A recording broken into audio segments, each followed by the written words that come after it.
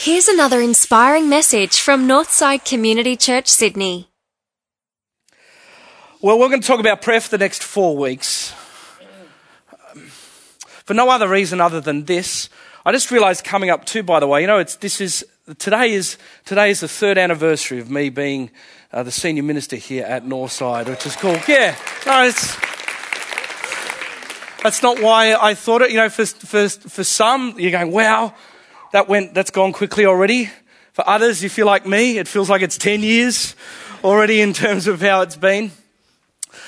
But why I think it's important is that a lot of the prayer of my heart has been, particularly this year, when you get a sermon series together, you think through and you're thinking about the church and where we're headed and what we're doing and what God is up to and how we're all going to gather together and the things that we could be doing. And a deep prayer of my heart, particularly the last couple of months, has been, Lord, I don't want us to be clever.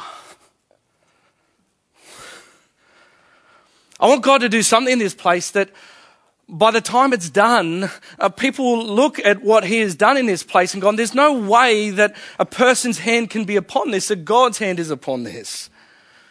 I don't want to be strategic, although strategy is a very important part of what we're doing. But I just want God to show up. And that's why we're going to talk about prayer. We're going to talk about the common prayers we often pray. We thought too we could have had a series on prayer and how you should pray, and we'll get to that. But I want to look at the common prayers this morning, the prayer for guidance. Don't we often pray that one? Next week, the prayer for experience. Here's an interesting one, week 3, a prayer in the midst of darkness. And then in week 4, we're going to look at the ultimate prayer that was ever prayed, which will actually show you how to do all 3. But this morning, we're going to look at the prayer of guidance, and part of the reason why we often pray for guidance, right, is that we're constantly faced with decisions in life where there can be multiple right decisions. Have you ever found that? It's a bit like, you noticed going across the Harbour Bridge. Have you noticed those as the road forks, those barriers that are at the point of that fork in the road? You ever notice those? And they've often got water in them, if the car's going to crash into that so the driver doesn't kill themselves. And then I drive past that and I've noticed from time to time that someone has actually crashed into that thing. That someone's actually gone into the barriers. It's probably saved their life. But I think for most of us, when we face the big decisions in life, we're like that person that we get to a left or a right, a fork in the road, and we just end up driving straight ahead. Should I marry this person or that person? Should I buy? Should I sell? Should I stay? Should I go? Should I push? Should I retreat? Ever felt that? I think when we are praying for guidance in those moments, what we're really praying for is not just God's guidance, but his wisdom. We've talked about this before. Wisdom is always insight applied in the right context, right insight in the right context. Fruit salad principle, right? Insight is that tomato is a fruit. Wisdom is don't put it into the fruit salad. No, and wouldn't we love it too if we could just have a guidebook, a rule book when we get to all these decisions, that we could just look up what we had to do when we got to these moments, and we could just look it all up and it could guide us. But the problem is there's 90% of life's decisions the guidebook doesn't apply. There is no rule. You need wisdom, God's wisdom, the ability to make the right decision in the right context at the right time. And so we pray this, God, give me your guidance. What do I do next? Ever prayed that prayer? Some of you are probably praying it this week. Give me guidance for this thing that I've got to move into. What do I do next? Now, before we look at how God can help us in that way, I want you to do this. Bit of an exercise. It's a cold winter's morning. Let's warm up for a bit. I just want you to bow your heads for a second, just in your seat there by yourself. And what I want you to do in your mind's eye is begin to visualize how you've ended up to be at this point right now. Here sitting in an air-conditioned auditorium. Think of all the micro decisions that had to happen over a lifetime. How did you first hear about God or the church? Who were the people in your life, if you're a Christian, that were influential in you making that decision. Their faces would be coming to mind now. What had to happen for you to meet that person? When you met that person, how did they grow you up in the Lord? How did certain life events shape you and push you either away from God or back towards God, or away from God or back towards God again? And then eventually is to the point that we're here today, that you're sitting here listening to this message. Okay, you can open your eyes now. You don't need to go to sleep that early in my message. It's interesting, isn't it? I think of a church at St. Paul's Seaforth. I think of a stained glass window with a picture of Jesus, which caused me to open my heart to him. I think about a random trip to Canada, which I went over there to go a bit crazy and instead I found God.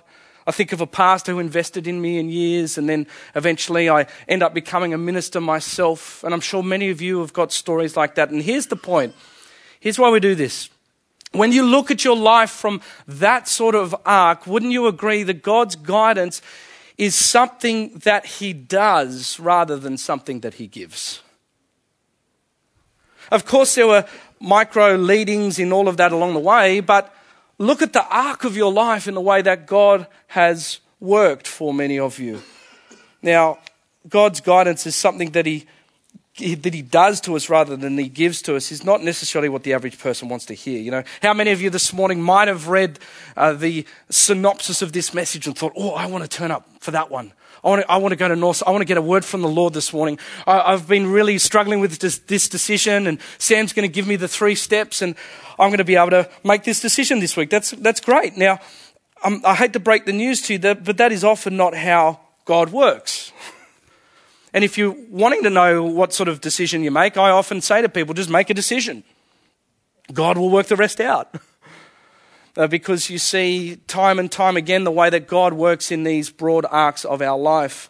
There were times though in the Old Testament where you had things like the Urim and the Thummim. What they were sort of funny stones that were in the breastplate of the high priest. And so if the Old Testament, like David, you see David saying, should we go to this city or go to that city? And he would go for the ephod and the Urim and the Thummim in the breastplate of the high priest. And so you would then get these things out, and they're like these little rocks which basically you just sort of chucked them in the air and you got a yes or a no from God. They were a binary type system. You just chucked them up and you got a yes or no. Who would like one of those? Yes, please. I think, by the way, we have our emotional versions of those. Guys, I just don't have a peace about this decision. I feel really good about that decision. But, you never see that. You never see an Urim and the Thummim in the New Testament, do you? Can you imagine Jesus at the Garden of Gethsemane? Gets there by the rock, flips the coin, heads, tails. Yeah, I'll go to the cross. It doesn't work that way, does it? And here's why.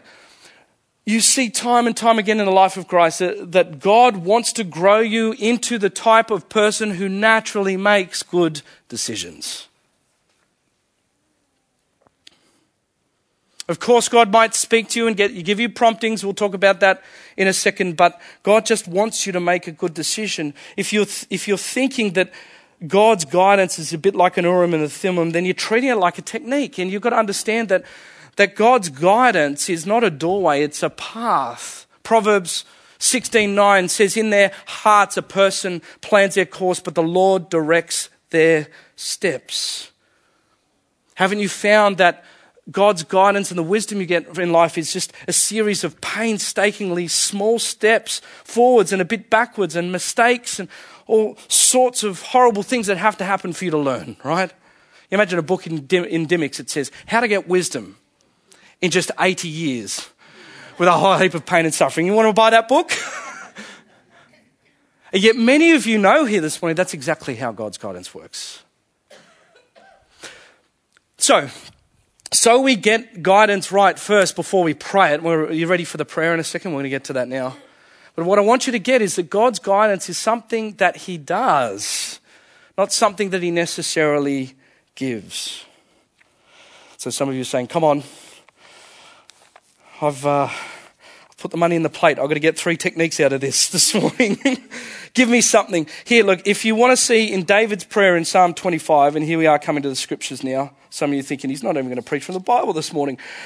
Psalm 25, David prays for guidance in this psalm. And he prays not one big prayer, but a series of multiple small prayers within this big prayer for guidance. Here's the first thing he prays: God, guide me to you. In you, Lord, my God, I put my trust. I trust in you. Do not let me be put to shame, nor let my enemies triumph over me. David, when he prays for guidance, this is the first prayer he prays: God, guide me to you. And can I say to you this morning that if there is any prayer that you need to get, it's this one. This is all you need. Because when you go through the ups and downs of life, you will find that merely the presence of God, if there be any prayer that answered in your life that will pull you through, it will be this one.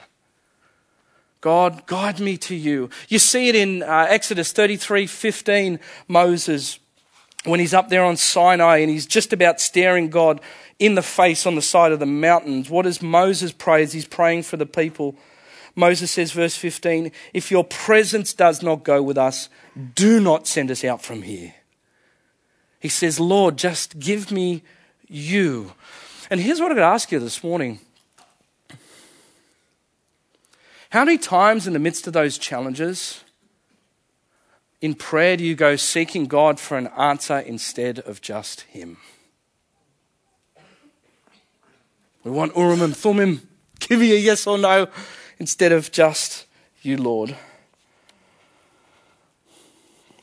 Why I think this is so important too is that more often than not, sometimes the answer that he will eventually give you, you're absolutely going to need his presence in your life.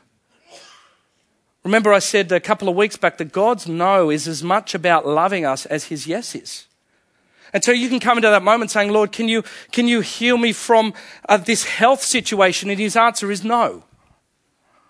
Lord, can you help me with my career direction? I really want this job. And the answer is no. Lord, can you help me with this relationship? It needs to come together. I love this person and I want this to work. And the answer is no. Sometimes God is going to give you answers to his prayer that absolutely need his presence in your life. David gets that and he says, Lord, guide me to you. Get me into your presence. And by the way, the person, you've seen people like this, when they go through these ups and downs in life, it's like they've got a spiritual winged keel underneath them, don't they? The more that the winds blow against them, the more that life tries to push them over, the faster they go. The more fluid they are, the more stable they are, there is a gravity to them. You've seen them, right? Guide me to you. Here's his second prayer. Guide me to my true self. Interesting prayer. Verse 7-9. Do not remember the sins of my youth and my rebellious ways according to your love. Remember me, for you, Lord, are good. Good and upright is the Lord. Therefore, he instructs sinners in his ways. He guides the humble in what is right and teaches them his way. He guides the humble in what is right and teaches them his way. Guide me to my true self. The Bible says foolishness, which is the opposite of wisdom, which is what we're really after. The Bible says that foolishness has nothing to do with the intellect. Have you ever noticed that there can be really smart fools in the world? And there can be really wise dummies. Have you noticed how people can be incredibly smart in areas of technology and business, but they are absolutely fools when it comes to relationships? Wisdom has nothing to do with the intellect. Instead, wisdom is about having a clear understanding of reality. I think it was Dr. Henry Cloud once said, he said, the great distinction between a wise person and a fool is this. A wise person is constantly trying to bend themselves to reality. A fool, on the other hand, is always trying to bend reality to themselves. You hear the difference? And so what does David pray for? David prays for, Lord, please make sure that I am seeing reality clearly. Most of all, please, Lord, make sure that I'm seeing myself clearly in this. That's what humility is in all of this. A wise person is constantly bending themselves to reality. The fool is trying to bend reality to themselves. It's the what about Bob principle. Remember that great scene in What About Bob? Where Bob, Bill Murray, is a character where he's got a multiphobic personality disorder. He's paranoid schizophrenic. And so he goes in to see his psychologist, and he sits down in the psychologist's chair, and Richard Dreyfuss, the psychologist, leans back in his chair and he says, "Bob, tell me about yourself. Are you married?" And Bob says, "No, I'm divorced." The doctor says, "Why? What happened?" He says, "Well, Doc, look, let me put it this way. There are people in this world who like Neil Diamond, and there are people who don't. My wife loves Neil Diamond." And Dreyfuss, doctor, sits back in his chair and he goes, "Okay, so Bob, let me get this. You've come into my office here, and you're a paranoid schizophrenic with multiphobic personality disorder, and your wife didn't leave you. You left her because she likes Neil Diamond?" And he starts going, "Ow, ow, ow. Oh, this is good, Doc. I really think you can help me. Oh, this is good, Doc." And then the relationship continues from there. Guide me to a true view of myself.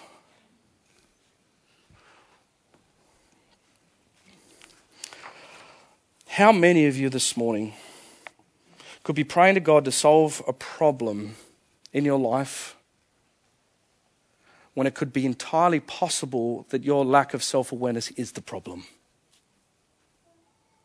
That relationships are strained, that forgiveness is not being granted, that a pathway forward has been blocked because you're not seeing reality. Which way are you going to bend? Towards it or bend it towards you? David's prayer is not only to have God's presence, but to know himself. He instructs the humble. Here's his last mini prayer within the big prayer. Verse 12, "Guide me through your ways." Verse 12, "Who then are those that fear the Lord? He will instruct them in the ways they should choose."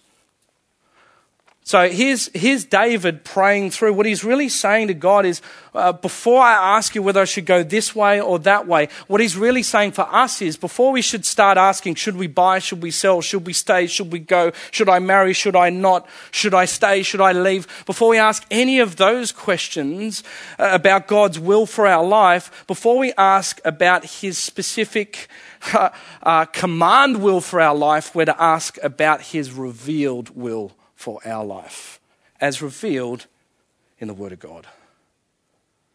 In other words, before we go asking him for the situational specific guidance, which he does give, by the way, we should always look back to the progressively revealed guidance that he's given us over time in his Word. I've got that in my life. It's called dinner, bath, book, bed. Dinner, bath, book, bed. Dinner, bath, book, bed. Our three children understand dinner, bath, book, bed. When Zach came to me a couple of months back and said, "Daddy, what are we doing now?" I'm like, "Son, you know the deal. You've had dinner. Where are you in the whole pattern?" Dinner, bath. That's right, Dad. We'll go to the bath. Okay, dinner, bath, book, bed. What is this? Dinner, bath, book, bed. He instructs them in his ways. There is a pattern, there is a rhythm to life that will make you a wise person. There is a rhythm to life that will make you a person that can cut through life like a hot knife through butter. There is a rhythm to life that is designed to allow humanity to live exactly how God designed us to live. It's his revealed will. By the way, there's a wonderful New Testament example. Hebrews 5 says, "Anyone who lives on milk, being still an infant, is not acquainted with the word of righteousness. But solid food is for the mature, who by constant use have trained their faculties to distinguish between good and evil." And so the faculties there mean is that you have the ability to distinguish instinctively between a bad decision and a good decision, because you're already trained in what represents a bad decision and a good decision. Does that make sense? In other words, you should know by now. Dinner, bath, book, bed. You should know where you are in the pattern of all of this. And part of God's plan is that we would work with him, be guided through his word, so that this happens, that his desire, like any good parent, is that you become the sort of grown-up child that knows how to make the right decision without having to ask. You should know this by now. Guide me through your word. Now, how do you do this? Here's the whole point. You need to do the grunt work before you get to that key fork in the road. Otherwise, you're going to end up in those water barriers at the fork. That's why those people crash there. They haven't decided in advance whether they're going to go left or right. What I want to say to you is that the Christian life is like an open book law exam. I had to do them in university, and the one thing my lecturers always told me in university is just because it's an open book exam doesn't mean that the exam is going to be any easier. Anyone ever done those exams? With an open book exam, what do they say to you? Learn the stuff backwards first and then carry the book in there with you. And here's the whole point. All of the Christian life, it's an open book examination. You get to take this thing wherever you go. But you need to learn this thing backwards before you get into that moment. Those of you who've done a bit of life, haven't you found that it is way too late if you are in the middle of a difficult life decision to be thinking about all of the process as to how you make that decision? It's too late once you get here, right? You have to do the grunt work ahead of time so that when you move into these moments, the right God-guided decision naturally flows from who you are. Guide me to you. Guide me to a clear sense of myself. Guide me through your ways. Don't you think if you had these three pieces in any prayer, then we're going to be well equipped to make wise decisions, that God will guide us at least some point along the way? Now look, in all of this, I'm not discounting the work of the Holy Spirit to be able to guide you and to tell you a left or a no. But the whole point is, I think part of the reason why we don't trust the Holy Spirit when we get into those moments of a yes or a no, or those prompting of our gut feel, is because we haven't trained the faculties back here. When we train the faculties, if we know that we're with God's presence, if we have a humble and clear view of ourselves and of reality, and if we're constantly doing the grind work of the open book examination, by the time it comes to the moment when we need God to give us a yes or no through his Holy Spirit, if we've done all that, then you can step out and you can make a decision on that gut feel based on the confidence that you have back here. Does that make sense? Most people, I find, they want the Holy Spirit to talk to them and give them the guidance without having to do any of the grunt work. It's both. It's both. And so all I want to say to you this morning is, look, if you are desperate for a word from the Lord, if you are desperate for God to show you some guidance this week, can I just say to you simply, make a decision and relax. Because you've been through that mental exercise. If he has been at work through all of the mega arcs of your life, then don't you think if you make that micro decision that in his sovereignty, his ability to control all things for the good of those that love him? Verse 10, all the ways of the Lord are loving and faithful towards those who keep the demands of his covenant. That is just like Romans 8. All of these things are working together for your good. So for heaven's sake, just make a decision and relax. Because as the great preacher Jonathan Edwards says, he can make your bad decision good, your good decisions better, and the best is yet to come. So make a decision and relax. And if you don't want to believe me, then look at some of the players in the Bible who did that. What about Paul in Acts chapter 26, when Agrippa says to Festus, Paul appeals to Caesar, and Agrippa says, this man could have been set free had he not appealed to Caesar. Pop quiz class, appealing to Caesar, was that a good decision or a bad decision? Some say bad decision, because it meant he ended up getting jailed and going to Rome and he eventually died there. Bad decision. No, wrong, good decision. Had Paul not gone to Rome, then Christianity would not have spread beyond the confines of the Middle East and around the world. Bad decision? Great decision. In the moment, it looked like a stupid decision. But he can make your bad decisions good, good decisions better, and the best is yet to come. What about Joseph? You remember the young guy with all his brothers had this dream and he thought it would be a really wise idea to mouth off to all of his older brothers as to how he would be ruling all over them one day. Remember that story from Sunday school? Mouthing off to your brothers, good decision or bad decision? Bad decision. Gets him thrown into a hole, gets him thrown into slavery, accused of rape, gets him thrown into jail. Then the jail gets him thrown into the king's court. Then the king's court raises him as prime minister over all of Egypt, saves all of Egypt and all of Israel in a famine, forgives his brothers. Good decision or bad decision? God proves time and time and time again. If you are being gripped by analysis paralysis at this fork in the road, make a decision and relax in his sovereignty. If you are praying these things, God, guide me to you. God, guide me to a clear sense of who I am and reality.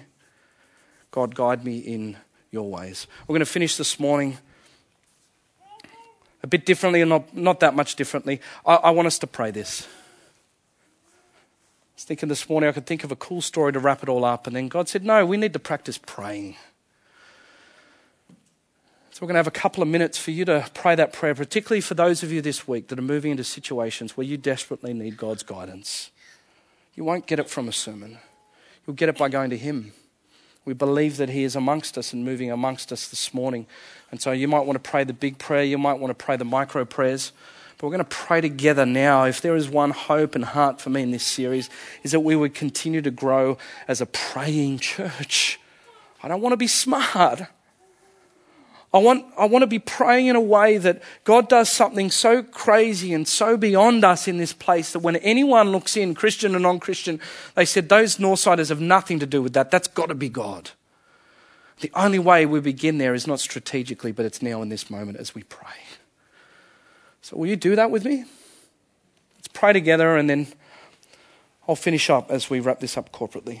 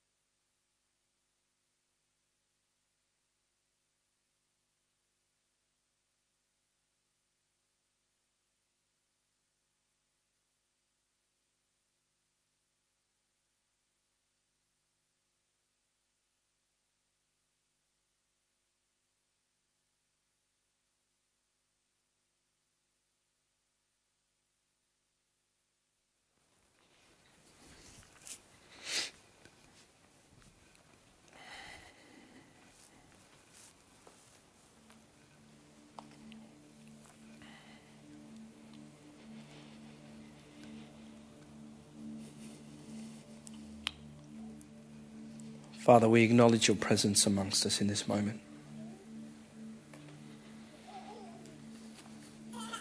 The way that you've been speaking to many of us already this morning, but in these final minutes that we have together. Father, we want to give you the space to speak to us and for us to encounter you, Lord. We declare that that is where the real work has been done in our lives and in this church. Father, I pray for Northside. We pray together right now in this moment, as hundreds of prayers have been lifted up to you individually, but united together in this corporate gathering that we have here, that Father, we want this to be a place and we want this to be a church in which you move in such ways in our future, Father God, that there would be no denying that your hand is all over this place. Father, we know in this room that there are people with all sorts of smarts. We've got people with managerial smarts. We've got people with relational smarts. We've got people with degrees. We've got people with resources in this place, and they're all good and wonderful things. But Father, we want something beyond that. We want something above that. We want you to move in this place. We want all of those things subordinated into a supernatural movement of you in this place and in our community, Lord, that defies explanation. So help us in these coming weeks, Father, to be awoken to who you are and your reality. Father, I pray for all of us, the prayer that David prayed is that your presence would be with us, that you would guide us ever deeper towards you in these coming weeks. Father, we would feel your presence amongst us. And like Moses too, we would say, Father, we don't want to move any further forward unless you are with us. Well, how will people know that we're any different from a social club or a soccer club or a footy club? We're the people of God. And the only way that we can be distinguished as that is if you are amongst us, Lord. And so, Father, we open up this season to you with whatever that would represent, is that we just feel that, Father, you constantly guide us in this place, surprisingly through ebbs and flows of our church life. And you do things amongst us, as we've seen, particularly even in recent months, that's different and unexpected. And we declare that to be you. And Father, we would ask that if this be yet another season as we desperately seek you and your face, Lord, that you would show yourself to us in the small moments, in the quiet moments. Father, I pray for anyone in this room this morning that is yet to come to know you. That, Father, as they perhaps prayed that prayer, they wouldn't be sitting here otherwise if they didn't want to know more of you. That if they prayed that prayer, guide me to you, that, Lord, you would do that. That they would find you in those quiet moments, whether it's been in this service or whether it be at home later tonight, in those moments where they desperately cry to you and said, show me you, Lord, that they would find you, that they would find Jesus Christ, that they would find your saving grace as Lord and Saviour. I pray for that. Father, for the rest of us, I pray that you would open our eyes to the way that you are amongst us in our lives, that there would be an ever-present sensitivity to your leading of the Holy Spirit in our lives, that there would be an unlocking of fervent prayer in our lives individually and corporately, and in so doing that we would step into plans that you have for this place that we are yet to discover. Move amongst us, Father, not just in this moment, but the many moments as we move into this week. Most of all, Father, I pray for anyone here in this room who desperately needs your guidance this week, that you would be with them,